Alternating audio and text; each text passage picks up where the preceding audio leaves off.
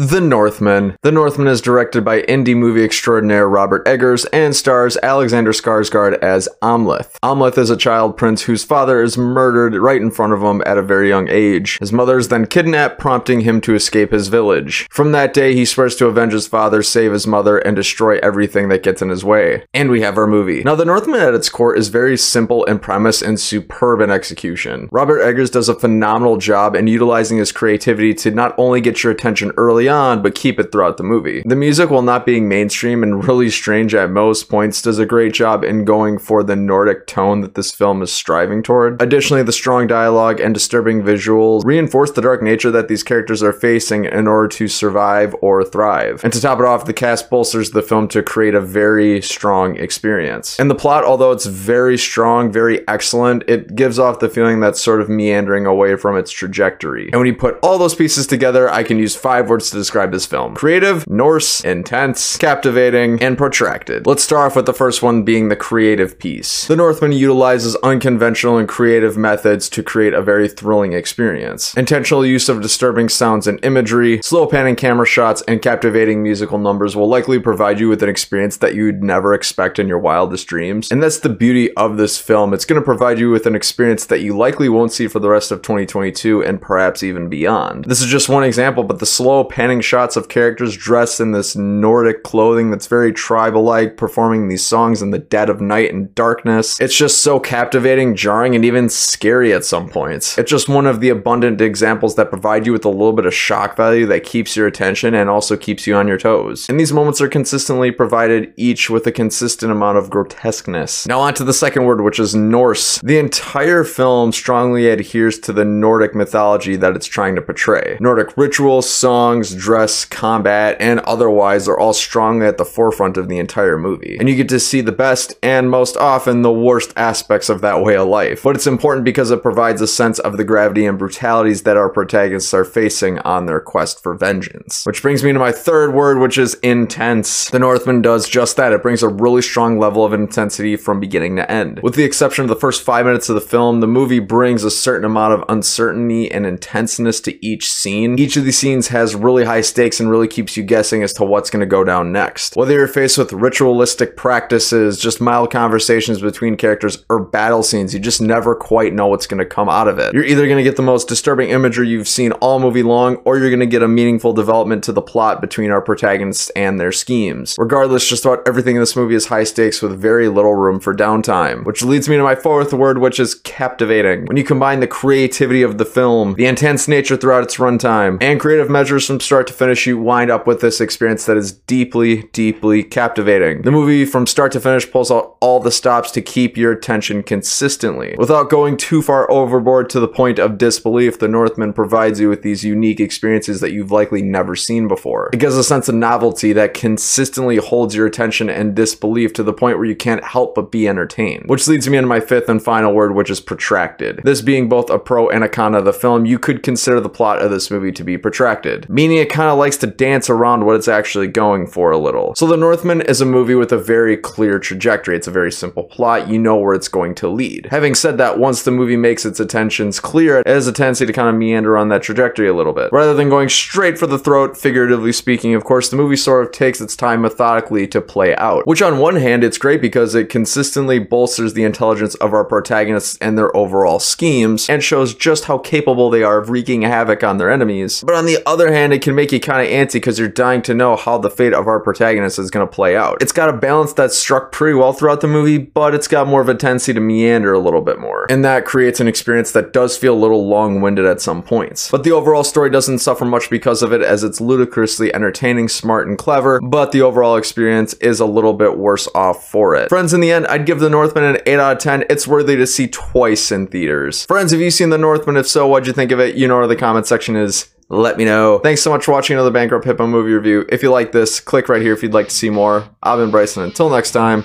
have a great day.